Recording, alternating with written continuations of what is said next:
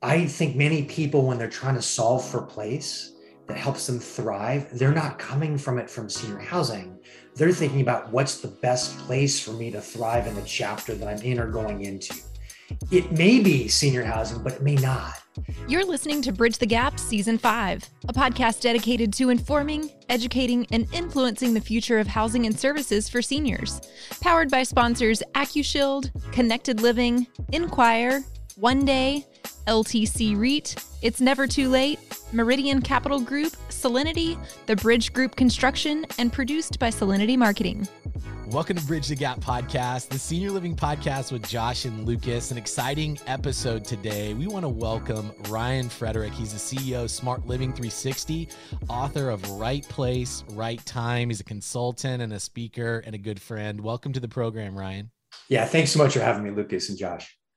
Really excited about this book that you recently launched. You know, you were one of our first interviews on the Bridge the Gap network several years ago. And at that time, we were talking about your passion around senior housing, specifically around intergenerational living. And we have loved following your content. And we're so excited that you have finally released this book, Right Place, Right Time, the ultimate guide to choosing a home for the second half of life.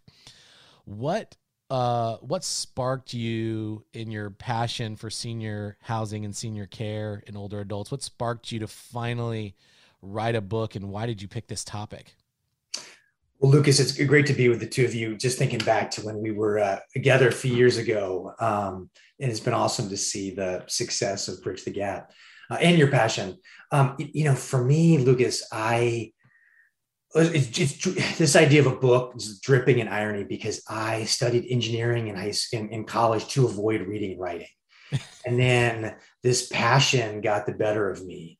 And what I realized, going back to our conversation a few years ago about intergenerational living and the project I co-developed in the Rockville, Maryland area around age-friendly, really apartment building, and can we create alternatives to traditional housing that broadens the market and helps people meet where they are.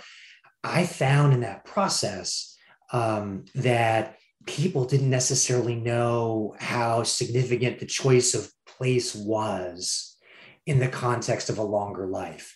So we spent a lot of time educating people about why this matters, about how it's more about lifestyle and physical environment than your DNA. You know, your genetics only account for about 30% of your longevity.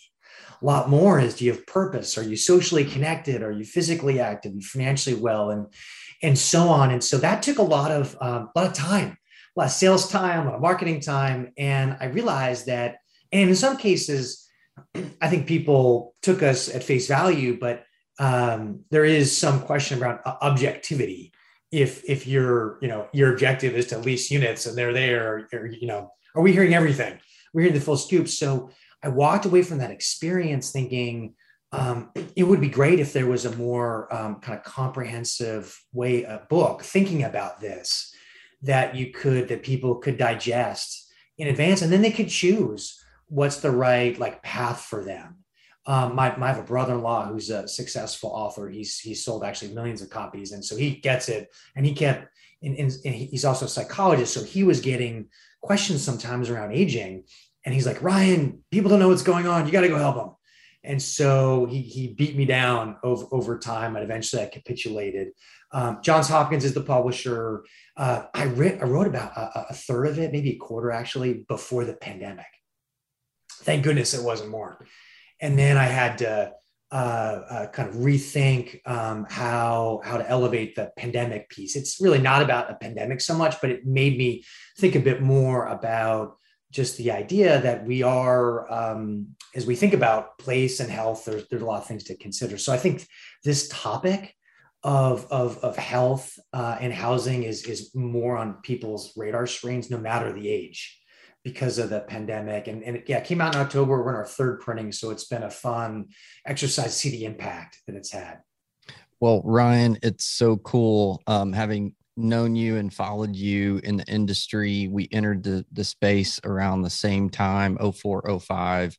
and I've heard you speak at so many events, even the event that we were just talking about where we actually formally, I think, early days, maybe in our first few months of starting Bridge the Gap, we were at an EFA conference, and I think you were one of the keynotes there. So you've been putting out great content, and I love that you've put this book together. I can't wait to read it. And I'm actually going to say this while we're recording, because you promised me off recording that you were going to get me an autographed copy. So just let it be said for the record now. He did say that, everybody. So I am getting a copy. I am going to read it. But you really wrote this, you told us, for the consumer. And I think that's really cool because I think all of the executives, the leaders in the world that is listening to this podcast at this moment, many of us consider ourselves experts, but how different it is. And I think anybody that's listening that's been through this can relate when your loved one or someone you know, even as experts, start navigating how do I find care or a place for my loved one to live, whoever I'm responsible for. It's amazing how much more confusing and how much more real that becomes. And so the fact that you have written this, I think that speaks volumes. But I think one of the things you said to us was that's also really cool is what is happening now from the B2B network, the decision makers. So explain to our audience kind of what you've seen happen over the last few months with this book release. Yeah. So, when you write a book, and again, the master plan never involved a book, but it's hard to write with no purpose for 40,000 words.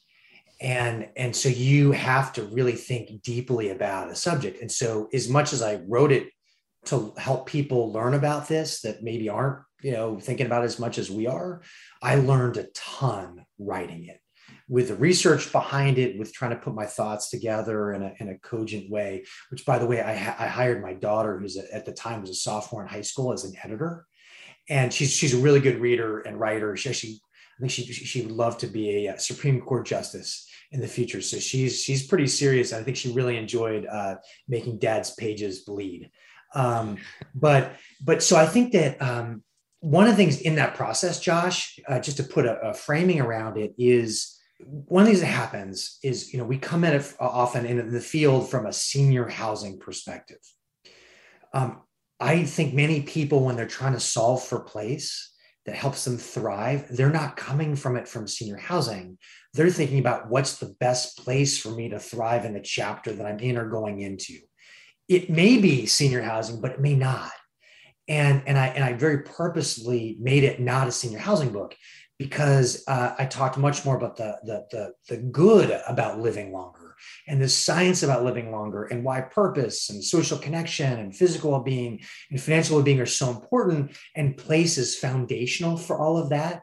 And so if you're a consumer and you're thinking, I want to live a long, healthy life, you should be thinking about place just as much as you think about whether you're eating right, sleeping well, saving. Sometimes we don't do that. And I think that's one of the takeaways. Another takeaway to think about is on how we think about place. It's not just our four walls. It's what neighborhood are you in? What metropolitan area? Are you urban, rural, suburban? What region of the country? What state? Our place is a composite of all of that. In some cases, your physical dwelling may be great, but your neighborhood isn't. Or, you love your metropolitan area, but you're not in a great neighborhood or physical, dwelling. And so there's a lot of elements for people to think about. When we play it into our field, more on the B2B side, I think one of the challenges, and I see this in the strategy consulting work I do with groups across the country, is that as the field evolves, as the boomers and the psychographic differences change for these consumers, we have to make sure that how we talk about what we deliver and what we build and operate really has the language and resonates with these prospective consumers and their families. And so we have to put effectively lenses on, so we see it not as the industry, but how does the world look like as a consumer? And I think that's where the book is, I didn't write it for that, but I think that's what's happened. I think that a number of leaders, CEOs, leadership teams, sales teams have purchased the book because it helps them, I guess, empathize a bit to say, well, if I'm on the other side, how do I think about this? And of the different chapters, senior living is just, it's a short chapter, really. Actually, ironically, it was the hardest one for me to write because I knew too much in some ways. It was the one most edited, but I think it helps people say, what's my value proposition in this landscape? And also from an innovation perspective, one of the questions I think some groups are grappling with is, am I in the senior housing business, or I'm in the business of creating great places for older adults to thrive?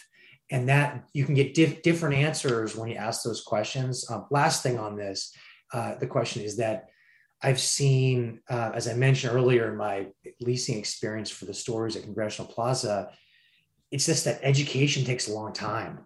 And so if there's ways that consumers can get educated efficiently on their own time, I've seen that be valuable for some senior housing organizations too, because it's a unrelated entity writing about this, talking about the pros and cons of senior housing. But if they do work on their own and then they come back, they're more educated, they're a more informed consumer, and you tend to be more efficient then about narrowing a fit and kind of moving forward.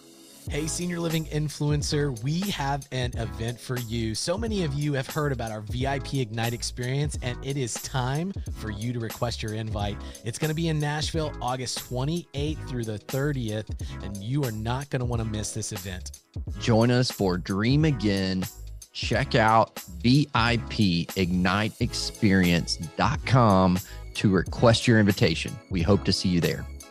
Well, Ryan, I couldn't be more excited about what you're doing, and what a great tool this consumer based information can be to us in the industry, and what an effective tool for companies to be able to give their prospective residents, or just the folks that they're helping kind of navigate, like where is going to be the best place for them. Lucas, I'm thinking out loud here for just a minute, which is a very dangerous thing that I do, especially when we're recording. But we talk a lot about, man, one of the big bucket things is if Bridge the Gap could ever be a small part of helping to change the public perception of senior housing, as we refer to it. But what would the world, what would our industry, this business we call senior housing, senior living, look like if all of our administrators, marketing, sales, leasing teams that are typically the front line of helping consumers, helping that adult-centered daughter or helping that older aging person find the right place? What would it look like if we were truly looking at it through the consumer's lens and navigating that person to the right place, which may not always be our place? If that is what we became known for, how much different would the public perception be? I think that's a great thought for our listeners, and it's a great goal for any of us as providers to strive for. What are your thoughts on that?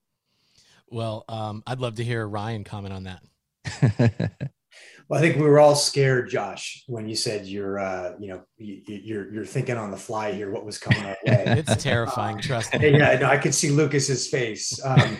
So no, I mean, I think it's a great question. I think part of it's around trust, and I think that I'll take on a controversial topic for a moment, and that's a place for mom. And a place for mom has done some great stuff. I mean, it has connected tens of thousands, maybe hundreds of thousands of people to a place when they had an urgent need. And without that resource, people would probably, there'd be a lot of those people floundering, trying to find a spot that can work. And so I think they've done a great service in some ways. The downside has been that, they really only refer people, to my knowledge, in their network. And so is that necessarily like 100% trustworthy source? Not necessarily. And we're in an era right now where trust is a scarce commodity, because for a bunch of reasons at the moment. And it's loved ones, or it's you, and these are big decisions. In some cases, they feel pretty irreversible. When you sell that house and then move in, that's a big change. If you make the wrong decision, it's perhaps bigger than a whoops. And so I think there is a role, Josh, and I think that how do you have the right type of content, have it be objective, and ideally more than just place. There's a lot of factors in it, but I think there is a need, certainly, it'd be great if there was a way for Bridge the Gap or others to find some mechanism to just make that process easier for people. I think at the moment, a lot of that burden falls on individuals trying to make sense of it, and then on the sales teams mapping it out. If there was a way that more could be done on the front end, then it would be easier just to connect people to the right, the best situation. Well, I think you touched on a point of it when you brought up A Place for Mom, which I think the original intention and mission of A Place for Mom, I was one of the early adopters of that years and years ago. I think the early mission and intention was pure and worthy. And like maybe many things, it in growth and things like that, maybe you lose sight of mission, or maybe it just gets executed in ways that people don't understand. But I really believe, this kind of changing perception, going back to that, this is a great thought, and some of the concepts that you've outlined in the books that, again, just get us thinking through the consumer's lens. If our focus is ultimately on understanding the consumer's needs, and then guiding them and being a resource to help them navigate whatever that may be, that is the best place for them because of the housing portion, or because of the care, or the emotional component, or the spiritual, whatever component it is, what is best for them. I think we can never go wrong if we have that at the forefront, and regardless, to build trust and transparency with the consumer. If we can get to a point as providers where they trust us to know that we're going to educate them on who we are and what we do, but we're also going to educate them on and guide them to whatever is best for them, and we have that at the forefront, I can't help but think that that is ultimately one of the big secret ingredients to this cake that we can bake of changing public perception. And so appreciate your efforts and willingness to just spend all the time, right? And I hope you are wildly rewarded for your efforts on this passion project. I hope every listener will go and get this book. I hope you'll share it with your teams and share it with your consumers that are coming to whatever product or service you offer. Lucas, what a fun time, kind of reminiscing, first of all, on some of the early days of Bridge the Gap, but always awesome to have you on, Ryan. Well, I so appreciate it. It is a passion project, as the Bridge Gap has been for the two of you, and it's been fun to see it play out over time. The psychologists refer to that as intrinsic motivation. You just have that desire, and I think we share that. A couple of things to that. One is this wasn't part of the master plan either, but what's happened now is the response to the book has been so encouraging and positive, and the notes where it's made an impact on people's lives, I found really motivating. And so I'm now in the process of taking some of the content from the book and other ideas and making a more conscious effort of digitizing that, creating some videos around it. So you'll see some of those changes forthcoming on the Smart Living 360 website. I do have at least once a month provide a blog that's more consumer focused. Sometimes it makes a more direct link to housing and health, like Got Mold, which was a recent one, which I know Lucas is an expert in. But what I've done is in the book, I have a section early on. It's an assessment. I didn't know necessarily what would be received well. But what ended up happening was that piece got a lot of positive feedback, saying that was really helpful, because it then made me think as a reader, am I in the right place? And this book is really written for people, I would say, in their 50s, once the kids are gone, really through their mid 80s, when they can still plan. Normally when there's an urgent episode, you don't necessarily have enough time to read a book. It's like your time is measured more in hours, necessarily, days or weeks. But so that assessment tool I've recently added to the Smart Living 360 website. So it's an easy way to take the 3 minutes and evaluate, well, am I in the right place? And I found that has been really interesting to see the results from people that start engaging that thinking, because going back to senior housing providers for a moment, if we're just a place to provide care, and while that's really important, no doubt, especially when it's mission driven and that quality of care is great, we're leaving opportunities on the table because we have an opportunity to help people think more deeply about purpose, in their life, which is a key driver for life satisfaction, having something that you get excited about every day, ideally that's larger than yourself. And then being socially connected, really, are you part of a community? You have the both loose connections and then deeper connections. And then are you physically active and so on? So there are, if we see, going back to your point, Josh, if to the extent we're able to be seen not just as an efficient way to get loving and beautiful care, but actually seen as a place to really live the best next chapter in a broader sense, it's the value proposition is so much stronger, and you have a bigger impact on people's lives. So that I think that's also part of the story to be told. And as I mentioned with the assessment tool, it gives people a chance to say, well, am I in the right place? Sometimes it's like, well, wait a second, I may want to age in place, but now I look at it, maybe it's not the best thing. What would be other options? I love it.